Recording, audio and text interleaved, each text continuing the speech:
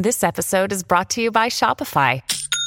Forget the frustration of picking commerce platforms when you switch your business to Shopify, the global commerce platform that supercharges your selling wherever you sell. With Shopify, you'll harness the same intuitive features, trusted apps, and powerful analytics used by the world's leading brands. Sign up today for your $1 per month trial period at shopify.com/tech, all lowercase. That's shopify.com/tech.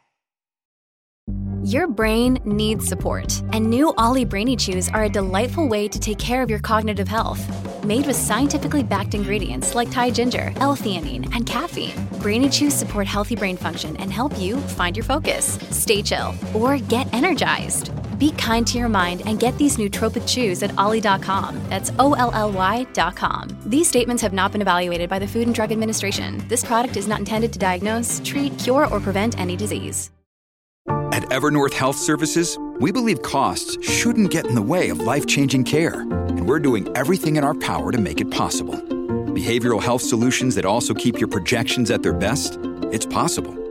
Pharmacy benefits that benefit your bottom line? It's possible. Complex specialty care that cares about your ROI? It's possible. Because we're already doing it. All while saving businesses billions. That's Wonder made possible. Learn more at evernorth.com/wonder. Welcome to the New Books Network. Hello, and welcome to New Books in Media, a podcast channel on the New Books Network. I'm your host, Maggie Freeman, and my guest today is Allison Hahn. Allison is an assistant professor in the Department of Communication Studies at Baruch College, City University of New York. She earned a BA in Africana Studies, Anthropology, and Political Science at the University of Pittsburgh. She was then a Fulbright Research Fellow at the National University of Mongolia, Department of Political Science. After returning to the United States, she earned a Master's of International Development in Development Planning and Environmental Sustainability and a PhD in Communication from the University of Pittsburgh. Allison's research investigates the argumentation and protest strategies used in environmental controversies by pastoral nomadic communities across Central Asia, East Africa, and the Middle East. And today we'll be talking about her book, Media Culture in Nomadic Communities, published in 2021 by Amsterdam University Press. So thank you so much, Allison, for joining me. Thanks for having me.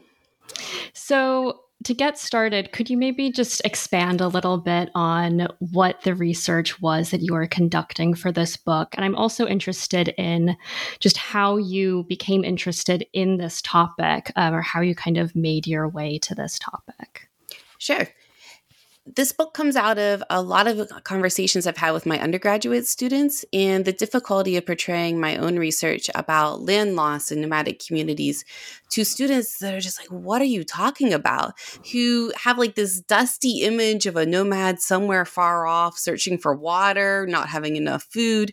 And their descriptions were so very different from what I had experienced myself. And as I tried to explain to them, no, nomads have cell phones. No, I've sat in the middle of the steppe with a computer and watched movies at night, charged by like a car battery or charged by a solar panel. And they're like, no, I don't think that's what's happening. And so I looked through the literature base and I was like, fine, I'll assign you some readings and we'll read about it and then we'll have class and things will be better. And there's not much written. There's a lot of old anthropological reports. There's a lot of discussion about how nomads are losing their land to produce technology.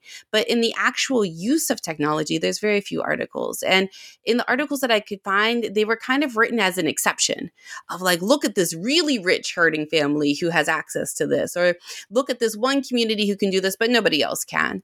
And so the book came out as a determination to produce a set of case studies to say not all herders are using new technology. Not all of them are using social media, but some are, and some across the world. And they're forging fascinating new networks.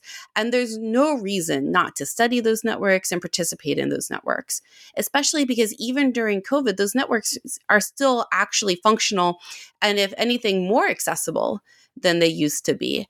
And so I started to look at the ways that nomadic communities are using Twitter, nomadic communities are using YouTube, such as the Maasai, who have been able to document the ways in which their lands are lost, And no longer is it an oral argument that they're trying to prevent in court, but it's actually someone stood there with their smartphone and videoed the ways in which that land was lost and the radical transformative ways that that's changed the ways arguments can be made, lands can be reclaimed, or at least they can be documented in the prosecutions that many of these communities are facing.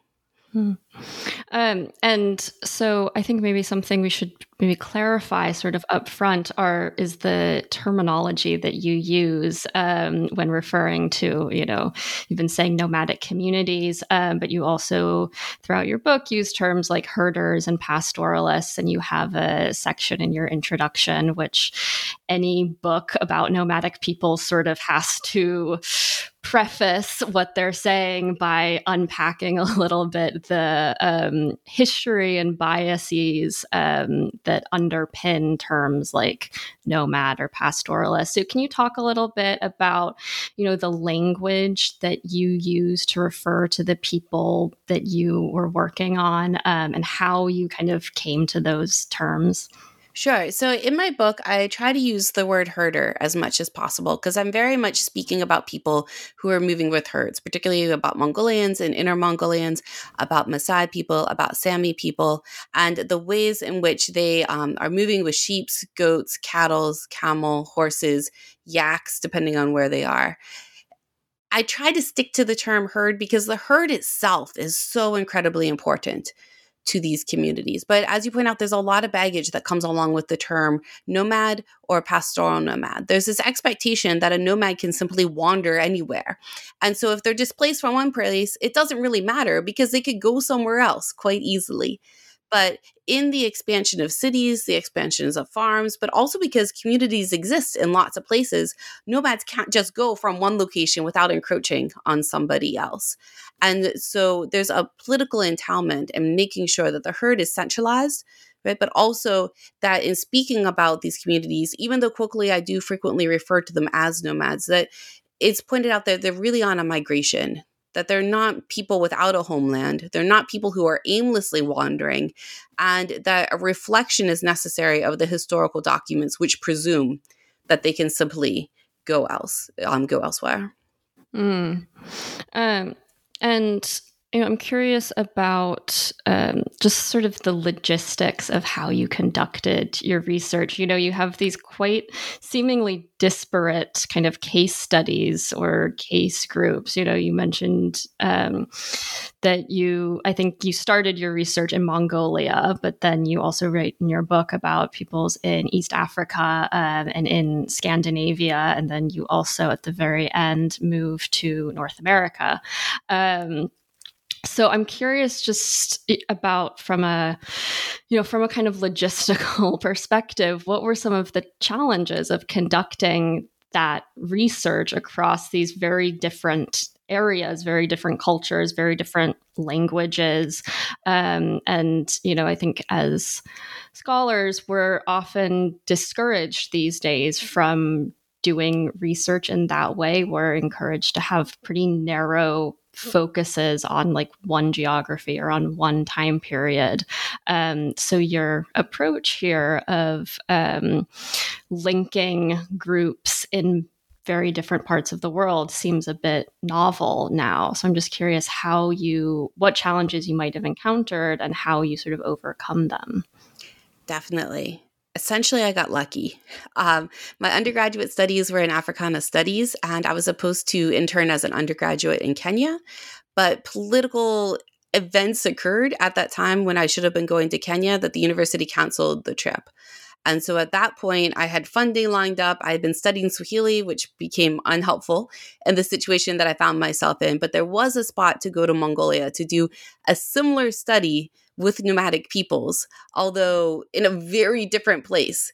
And so working with my advisor, we did a lot of background research, and we found that actually a lot of scholars had worked in both Kenya and Tanzania and in Central Asia. So at least historically, the transition made sense. And so I went to Mongolia instead of Kenya as an undergraduate, and I really loved it. I went back the next summer, and I ended up running the University of Pittsburgh's Mongolian Field Studies program for a number of years, which was a fantastic way to fund my own research and ensure that I could keep returning to the field sites that I was working in. But while I was there, I was meeting with a lot of researchers who, some of them just came to Mongolia as the most exotic case study they could find. And it looks good on a funding application to be able to say, even in Mongolia, they do this weird thing, right? But it gave me a good network to meet with scholars who had worked in other parts of the world and to see the ways that they were doing their research as well. And it set me up pretty well for when I was doing my PhD studies, that I was finally able to go to Kenya and Tanzania and do the field research there almost a decade later that I intended to do as an undergrad. But in between that period of time, while I was in Mongolia, I started coaching the Mongolian national debate team. And one of the largest competitions that they had at that time was held in Qatar. So I was able to go with funding from the Qatar Foundation to Qatar to start coaching the debate team there, right? But also to begin to do field work there as well. And they sent me to Turkey as well, and a couple of other Central Asian and Middle Eastern countries, which was a great way to flesh out that study. And then later I started working with my colleague Ariel Ahern, who's at the University of Oxford, with the Oxford Desert Conference, which brought together lots of other people that are working in these desert regions. And I got to go to Scandinavia finally at the very end from that as well. And it was really important for me in working on this book that I'd actually been to all the places that I'm writing about, that I've met people from the communities with whom I'm speaking, both online, but also in person, to understand the realities in which they're working. Because so many of the papers, at least regarding Mongolia, are written in that place of exceptionalism, right? Of like, it's so far away, nobody could ever possibly go there. So I did this very base level of research and here's my paper. And I didn't want my work to be that. But you are right that there's an incredible pressure to focus on one particular region and to become an expert in that region. And I've been lucky that when I was choosing my PhD studies, I stayed away from area studies for that reason. I very seriously thought about becoming a Mongolianist. And I, in some ways, wish that I had to have that deep understanding to ensure that every year I would go back to the same country and get to know that context so exceptionally well. But at the same time, by turning to communication, particularly in international communication, I feel like I've been able to take a more globalist view of these changes. And it works well in my work with people who have become area studies experts, right? To be able to draw those interconnections, which is what the book tries to get to, that there are such deep understandings in these particular regions, but there's also international networks which are beginning to appear, which really need to be attended to because they help us to see that it's not just a one-off that a community is being successful, but actually many communities are being successful in the same way. And,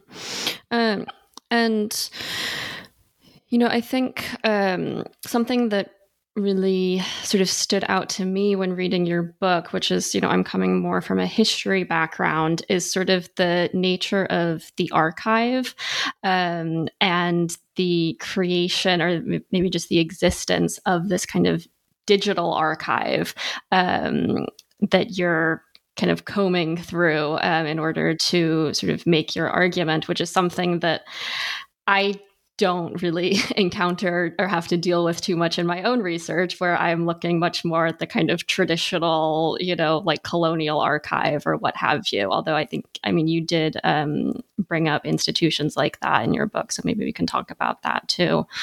I'm just curious if you could talk a little bit about, what is the nature of this kind of digital archive, sort of quote unquote, of, pastoralist political participation? Does the fact that, modern information communications technology infrastructure, does this give pastoralists or herder communities kind of more representation in the mainstream than more traditional archives typically do? You've talked about how sort of underrepresented and understood pastoralists are in the popular imagination. And a lot of that is because, herder communities tend to preserve information in ways that are not typically, archive friendly through, oral culture and things like that. So do you think that digital communications technologies, is this changing how pastoralists are able to kind of preserve themselves and sort of be preserved and therefore kind of enter into mainstream political participation in a way? Yes, but I think that there's a danger that comes with it as well. So there's a lot of mistrust of the archives amongst many groups of people, right? But amongst pastoralist herders, especially. And Richard Tidner writes about this a lot when he writes about how the archives, even in Kenya and Tanzania, don't have nearly as many documents as they do when you go to the supposedly exact same collection in England, right? There are things that have been historically left out, that have been edited, that have simply been lost. Also, there's a lot of things that communities have tried to control who has access to. And I write about this in the chapter about the Dakota Access Pipeline protests, that many communities have oral histories and information that they want to be able to control who has access to. And so there's been a concern about putting too much online, right? Or particularly about young people putting too much online that they don't fully understand the entailments of it being posted and publicly accessible. Because once it's out there, it's hard to get back. Right. And there's power in that knowledge. There's a history in that knowledge. There's a necessary contextualization frequently that perhaps the reader doesn't have.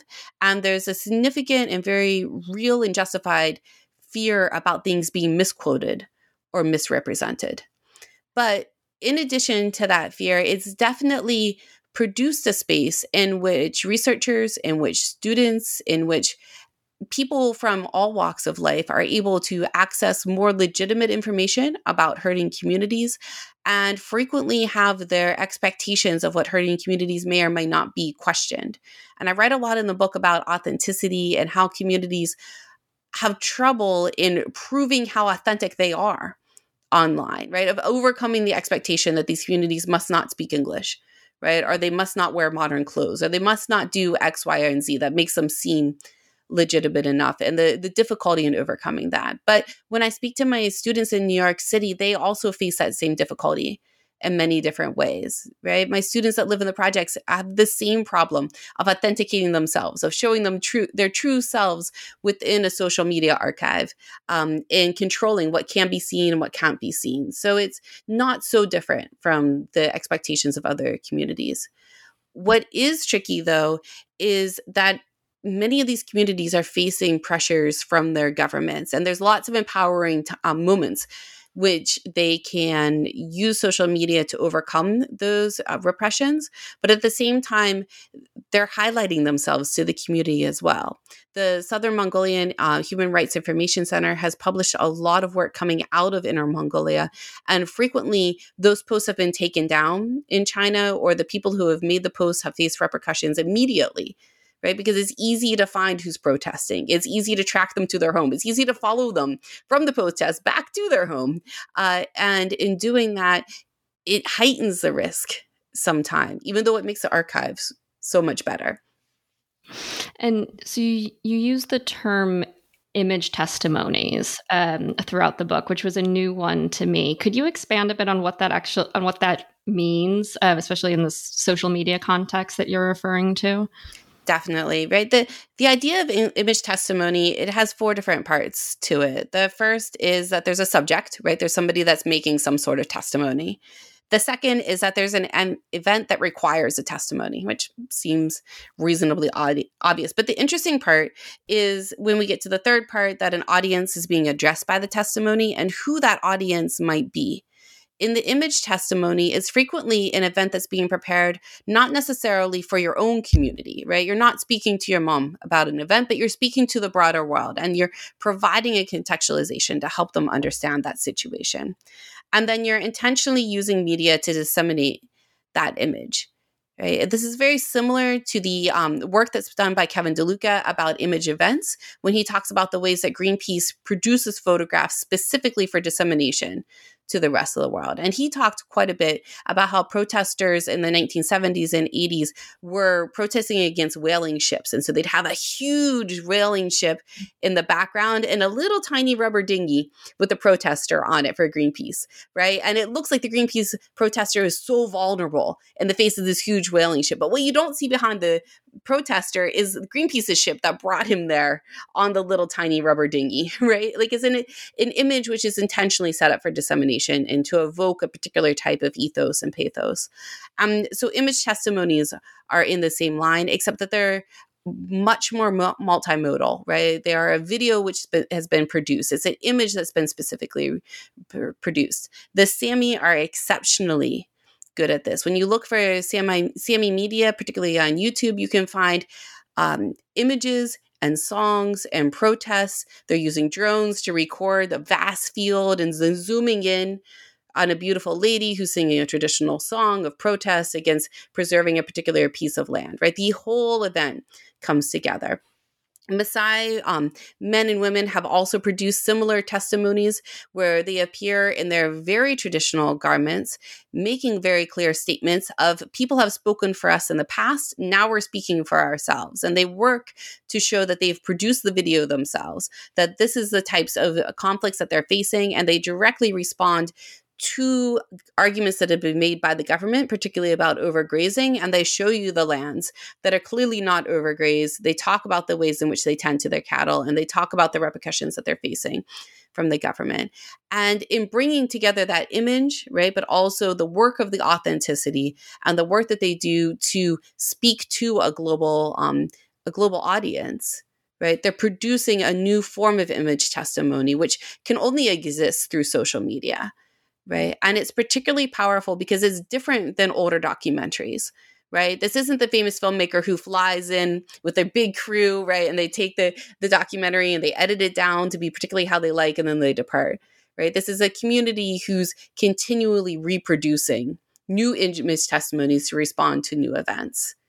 And one of the things that I think is really fascinating about it in the terms of social media is the technology that they're using to produce these image testimonies is new, right? It's not that they're using old broken phones or they're using video camcorders from the 80s.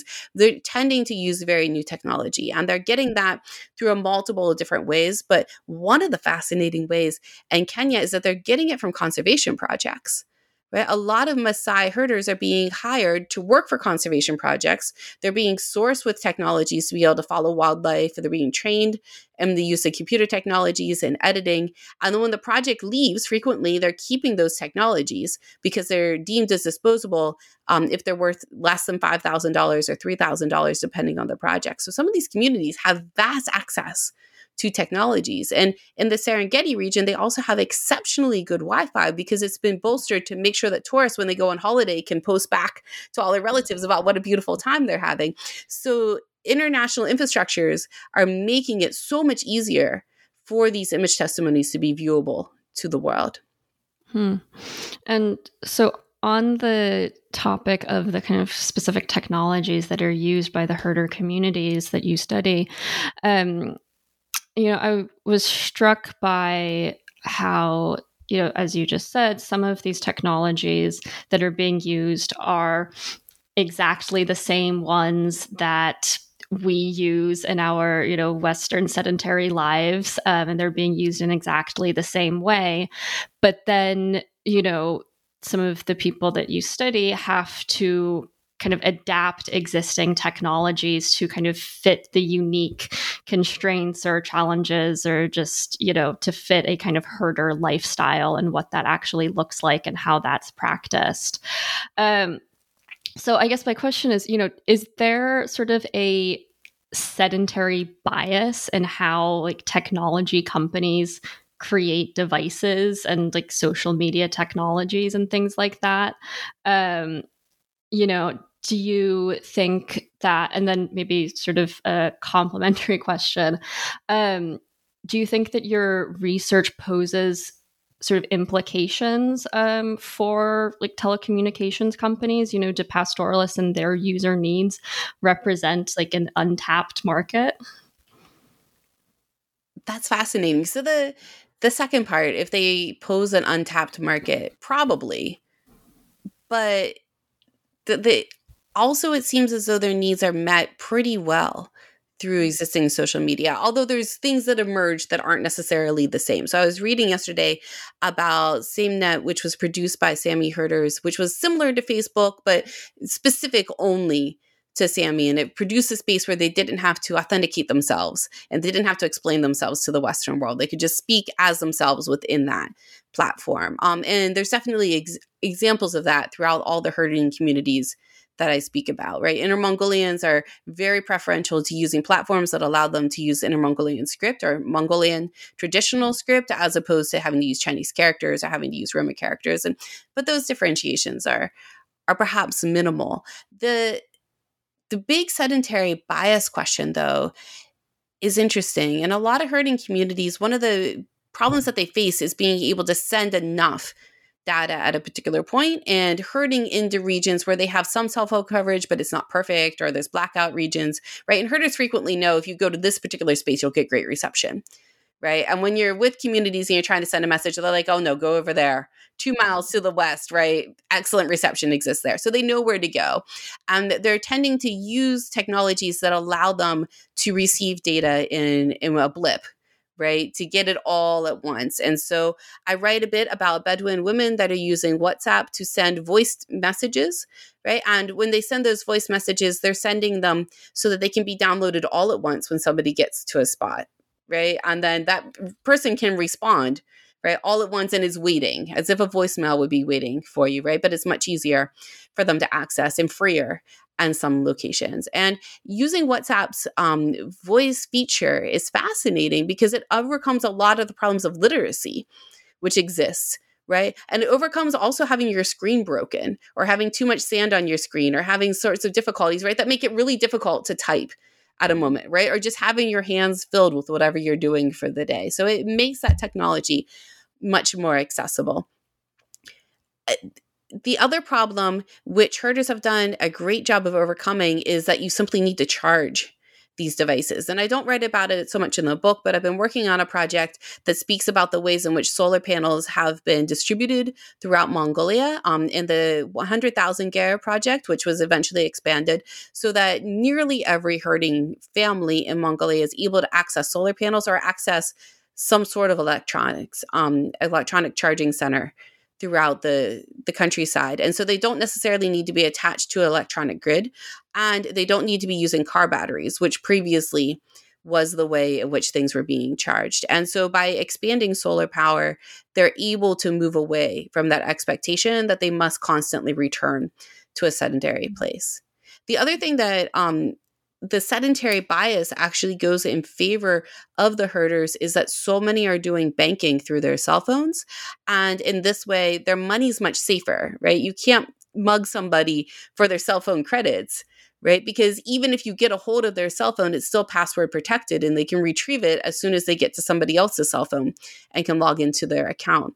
And so this has allowed herders to not have to go into town to do their banking, right? But also to feel much more comfortable transferring large amounts of money to kids that are at boarding school or to families that live in different locations, or for children who have gone into the city, right? Not as children, but as like 30 and 40-year-olds who are working for a short period of time in a city and expect to become herders again, to save up their money or to send money back to their parents without having to make such a long journey. And so in some ways, the cell phones and new technologies have cut down the amount of travel, but it made it easier for herders to exist in their pastoral lifestyles. This episode is brought to you by La Quinta by Wyndham. Your work can take you all over the place, like Texas. You've never been, but it's going to be great because you're staying at La Quinta by Wyndham. Their free Bright Side breakfast will give you energy for the day ahead. And after, you can unwind using their free high-speed Wi-Fi. Tonight, La Quinta. Tomorrow, you shine. Book your stay today at lq.com. Yeah, I was just going to ask about the use of like online banking methods, because that was a really fascinating example to me that came up in your book that I had never would have thought about, but makes so much sense. So I guess I think a big question or just kind of a tension that comes out of your research is, so in your conclusion, you talk about the differences between herders and kind of digital nomads in terms of how these groups both actually use ICTs and are imagined by external observers or stakeholders to use ICTs. And, I think it's interesting how, on the one hand, for digital nomads, modern communications technology infrastructure is held up as a good thing and a sort of a net positive for society, especially in light of the pandemic. It's something that facilitates remote work and allows for, increased travel and work-life balance and, what have you, at least for a certain subset of predominantly Western white workers in certain industries. But then, as you wrote about, for pastoralists, development agencies or international aid workers or academics often kind of shy away from integrating ICTs into pastoralist communities with the rationale that either these technologies kind of won't be adopted or won't really be useful in these contexts, or that they're kind of inherently incompatible with maintaining a kind of quote unquote pure pastoralist lifestyle. So what do you make of this tension? How do we kind of reconcile this in the popular imagination, this idea that, for some people, ICTs can foster nomadism, and that for some people, nomadism is a good thing, but that for others, it might kind of end nomadism? It's tricky, right?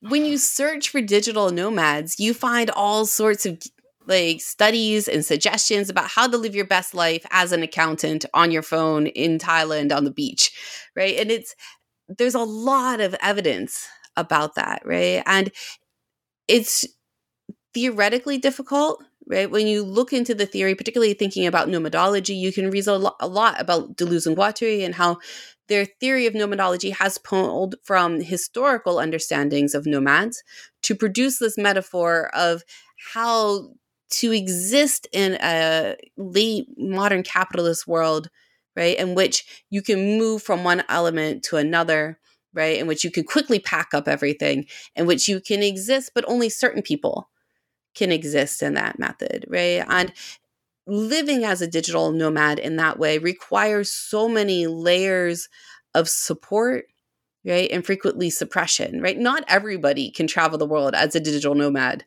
working as an accountant, right? Or working in digital media, right? You still need someone who's building a house, who's providing food, right? Who's bringing in certain supplies, who's cleaning the water. All of those are very settled existences. And so when we think about digital nomads in that modern context, right, I think it's important to realize that only a few people are actually living out that system, and it's supported by a very sedentary system, right? And frequently people are coming and going, right? They're living as a digital nomad for a year or two, and then they go back to wherever they've come from. And then maybe they go out again, and then maybe they come back.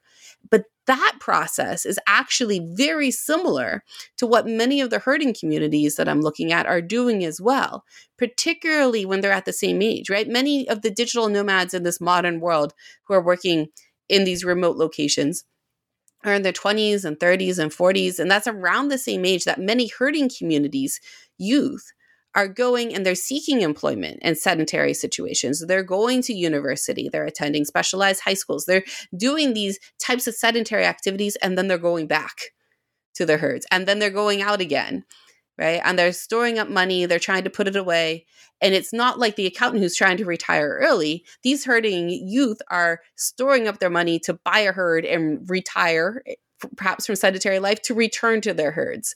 Right. And so that process, that ebb and flow, is very similar between the two groups with very different expectations at the end, right? At the end, one group wants to be sedentary and the other group generally want to be herders, right? So the outcome's different, but the process of movement is quite the same. And in thinking about that process of movement, I think is one of the really critical places of interaction, right? And of seeing herders in the context of which they're working. And sometimes it's really visible.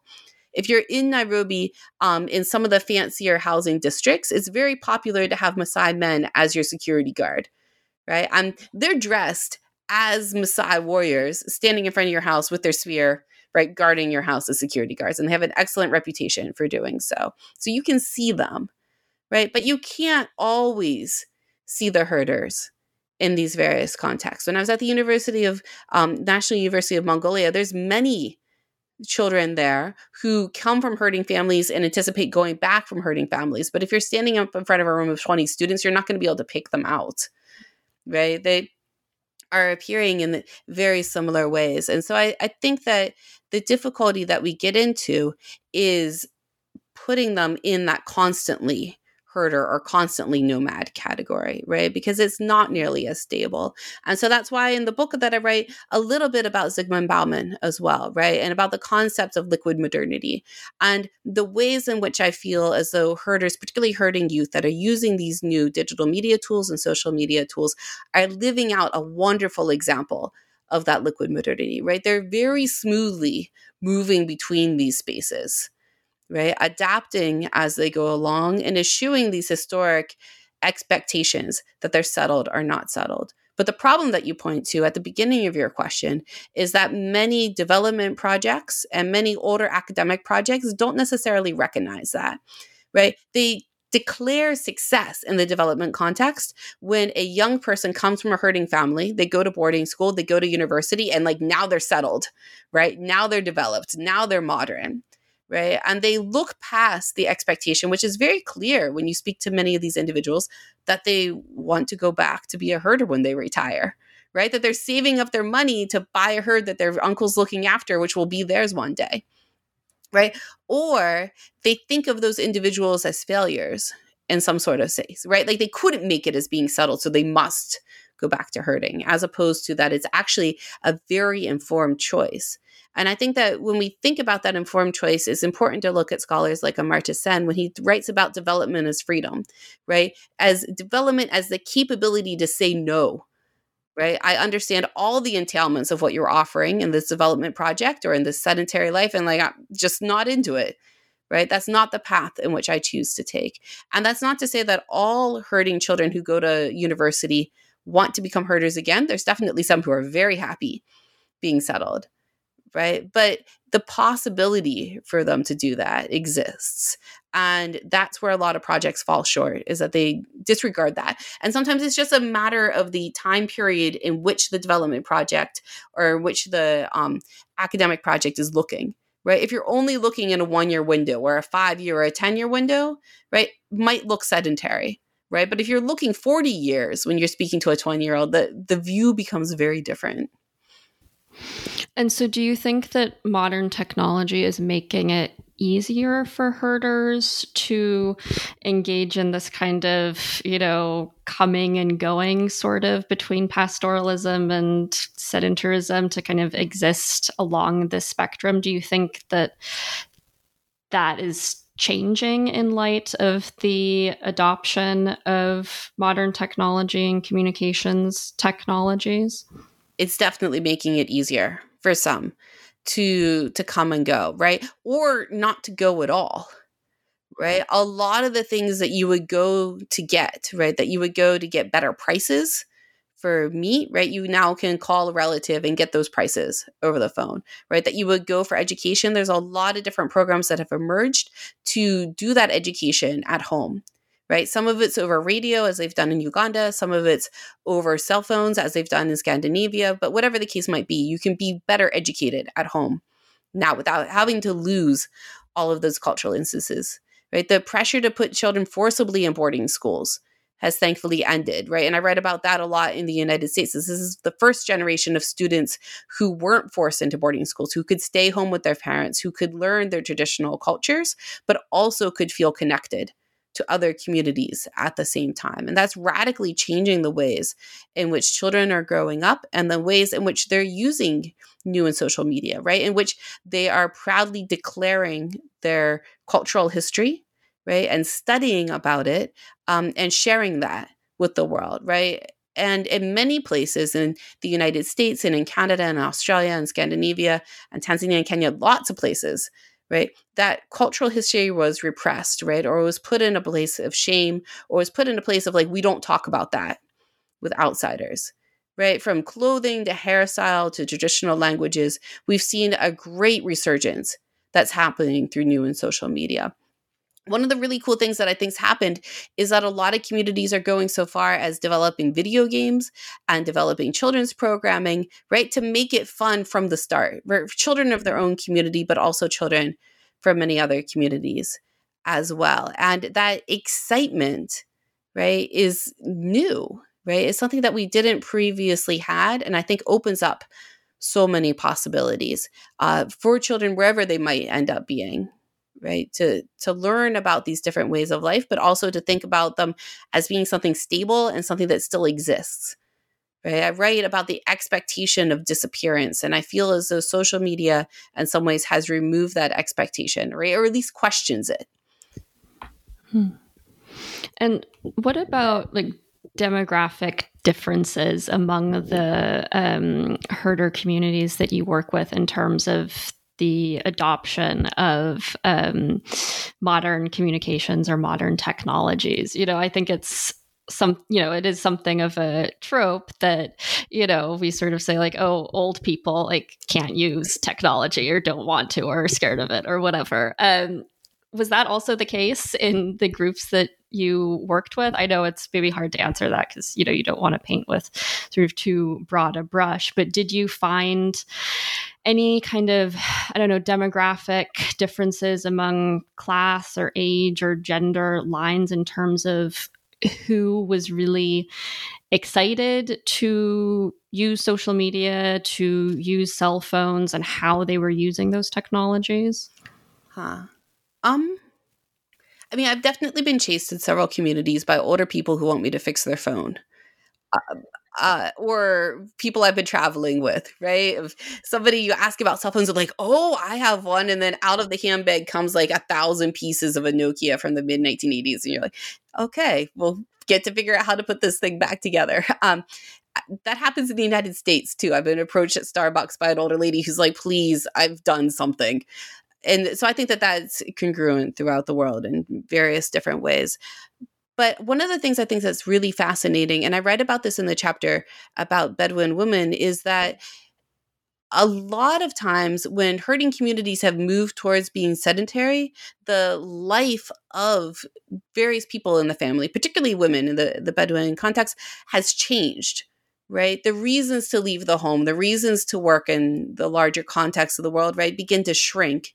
And sometimes the ways in which they're able to communicate with other people in their community have become difficult, right? Either because there's pressures that come to them from outside expectations, right, of you're too backward or you're too other or you're just different or whatever the situation might be, from the family that doesn't necessarily trust the rest of the community, right, and is worried about what might happen if you venture into the world, or just justifications of like, why are you doing that when all of your work is somewhere else, right? And so access to social media and access to cellular phones has really helped to overcome that, right? To make sure that community members, even when they're far away, are still able to access their own community, but also able to access the broader world, even if they physically are being encouraged to stay physically in their home or in their apartment or wherever they might be.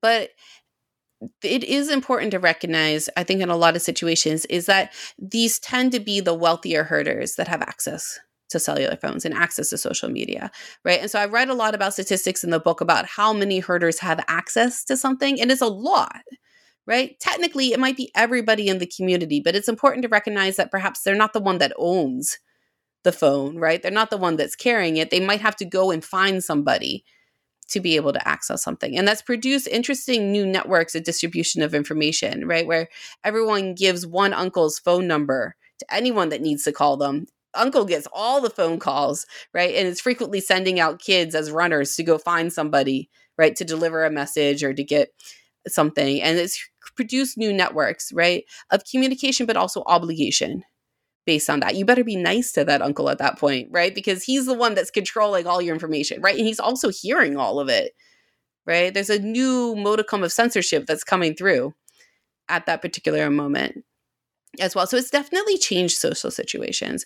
And there's a fear in some communities also, right? Of what are these young people saying to the world about us, right? In many communities which have a hierarchical stance where only elders should be speaking, right? And it's young people who are on social media, particularly young people that are on public-facing social media. There's a lot of concern about maybe they don't understand the repercussions of what they're saying. Maybe they're letting out information that we don't generally make public. Maybe they're doing something that historically would have been quite dangerous. Not dangerous now, but could be dangerous in the future, right? So it's caused a lot of reckoning between that. But those are pressures that all communities face at the same time, right? Like I'm terrified when my teenagers tell me what they put on social media. I'm like, oh, the whole world can see that, right? At 40, you're going to definitely regret that, right? And so I don't think that it's really unique in that way, right? But it is important that it's changing social structures within a community. But to the last point about older people using new media and social media, I've been fascinated, right? Like I've had grandparents who have very deftly been using these medias within their own communities. So I don't want it to produce the expectation that it's only teenagers, right? But it would be correct to say that it is a preponderance of younger people that are using these technologies. Okay. So if you can maybe transition to talk a little bit about the kind of political argumentation strategies that are being used by these herders through social media, primarily, which is I think a really important part of your argument that we haven't really gotten into yet. Can you just maybe explain a little bit what are the kind of key political issues that the herding communities that you work with are kind of confronted with at the moment? I would say that they all surround the expectation that they will become sedentary, right? And from that expectation comes land loss, right? Or comes mining, particularly open pit mining, which makes it impossible to have a herd, right? When now there's a large pit where you once would have crossed with your herd, comes healthcare risks, right? Particularly when arsenic is leached into groundwater, when it's used to flush out copper and gold mines, or just when products are being sold that have been removed from the market in other contexts and are sold to herders with very little oversight about food that might have spoiled or plastics that might be leaching or various problems that come along with that. And there's also a cultural politic as well, right? Of the expectation that communities will give up their traditional languages and will begin to speak Swahili or begin to speak English or begin to speak Mandarin, whatever the case might be in the certain place that they're in. But all of those go along with the expectation that herders will become citizens that are sedentary, that speak the proper language, wear the proper clothes, right, and behave as the larger nation state in which they currently are assigned. And that citizenship question, right, is really important and necessary, particularly for communities who are barred from claiming citizenship until they've gone through that process of acculturation with a sedentary community, who frequently have to balance their expectations between staying a herder but being a stateless person, right? Or settling, getting citizenship, but giving up their traditional culture. And that's a really terrible predicament for a group of people to be in. Mm-hmm. Yeah. I mean, I think it's important to state clearly that, contrary to maybe popular imagination, nomadic peoples or herders have never had any kind of political representation or political agency. When I asked you about archives earlier, one of the main archives that I use is an archive of Bedouin petitions to the Ottoman state and then later to British Mandate authorities around land rights and around disputes over wells and water access and things like that, around financial policy. All of these things so we do see historically, herders being very politically involved, having a lot of political agency and kind of having the means and the wherewithal to express that and to kind of make political demands of whoever the kind of state authority might be. But it does seem, and in your book, you also bring up examples from non-pastoralist contexts, like the Arab Spring and these other kind of large political movements that really were fomented on social media and kind of happened the way that they did because of social media. So do you think that, social media is kind of playing the same role in pastoralist contexts where it's allowing people to have more agency than they previously did, to have more representation, to kind of make greater and sort of more visible demands of their political representatives? Definitely. And in that visibility, right, frequently it's not that they weren't making protests in the past. As you point out, right, there's historical archives. There's also much more recent archives, right? And I write a lot in this book and in other places about the ways that the Maasai lost the land that should have become Maasai land at the point when Kenya and Tanzania become independent countries, right? And the ways in which they've continually protest about the loss of their land, and the ways in which very few people paid attention, right? In which early Tanzanian government officials said that they wouldn't recognize the Maasai until they came to court wearing pants and had shaved their head and looked like proper citizens, right? Or behaved in certain ways that gave up a lot of culture before they could make their arguments. Social media has produced a space in which these communities can overcome those pressures, right? And can demand to otherworldly authorities that their arguments be taken into account, that the historicity of those arguments be properly attended to, that maps be documented, that boundaries be protected. Right? The Tanzanian Maasai people were able to appeal to the European Union's parliament, right? And to get investigators to come and to look into land loss. Right? Mongolian herders were able to sue one of the world's largest mining companies and appeal to the World Trade Organization and win their case, right? In ways that were backed by evidence that was collected partially through social media, through the herders' social media, but also through the miners' social media, right? Who are taking pictures of look at me opening up this new mine, right? And producing photographic evidence of the things that they then claim that they hadn't done. Right? It's produced a whole new body of authenticated evidence, but it's also allowed these herding groups to reach authority figures who previously seemed to be out of their realm of acknowledgement, right? Or would have been exceptional for them to be able to get the attention of.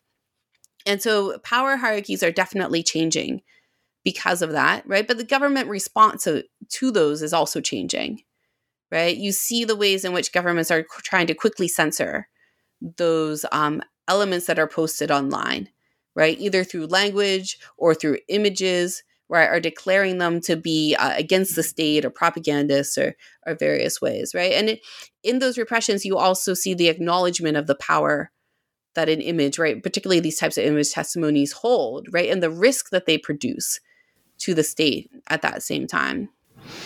And so if we could, as we're coming up on the end of our time, I just wanted to ask or to prompt you to talk more about the example that you round out your book with, which is the Dakota Access Pipeline protests in Standing Rock, where you, as you discuss, all of the kind of different communities that you research in all these different parts of the world came together in support of the Dakota Access Pipeline protesters in Standing Rock, which is, maybe historically the Native American communities in the region have a tradition of pastoralism, but is not really present today. So can you talk about how all of those things kind of intersected in that situation, how all of the different, I thought it was a really just beautiful example to end on, all of these different threads of your research coming together. Definitely. The Dakota Access Pipeline protests were occurring at the time when I was starting to think about this book, right? So I was watching them and I was doing a lot of search on social media for the various groups that I knew I was going to write about.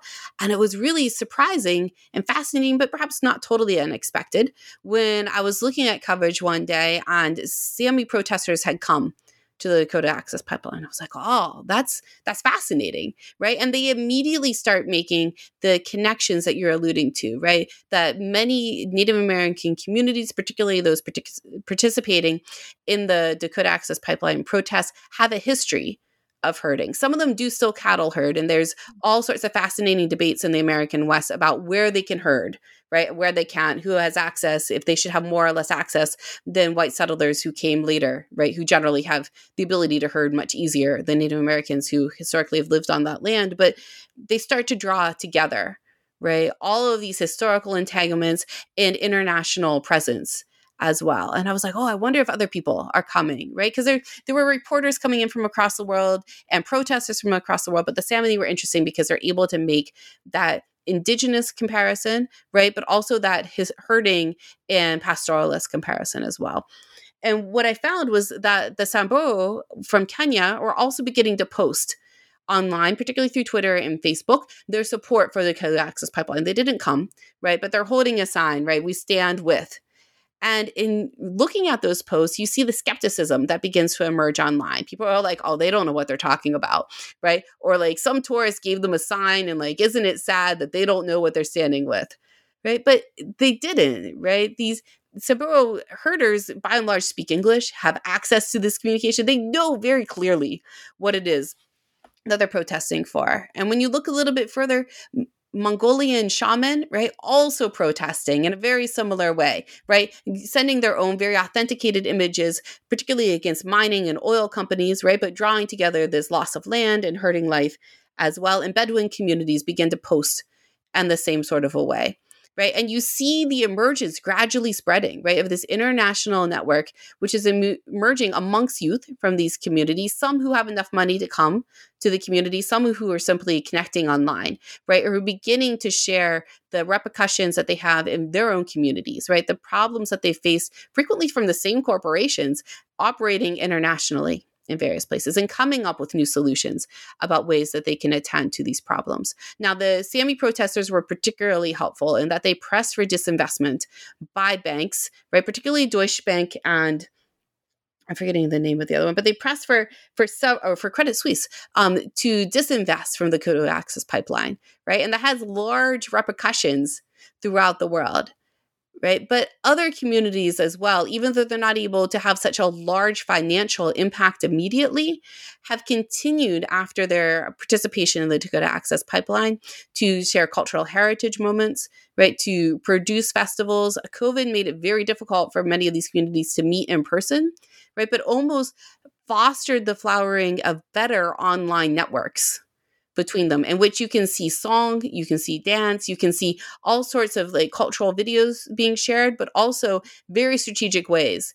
to get elders to respect in the research that they're doing, to file legal petitions, right, to protest against land losses and to demand that even if you can't get the land back, that some sort of reparation should be paid to the community.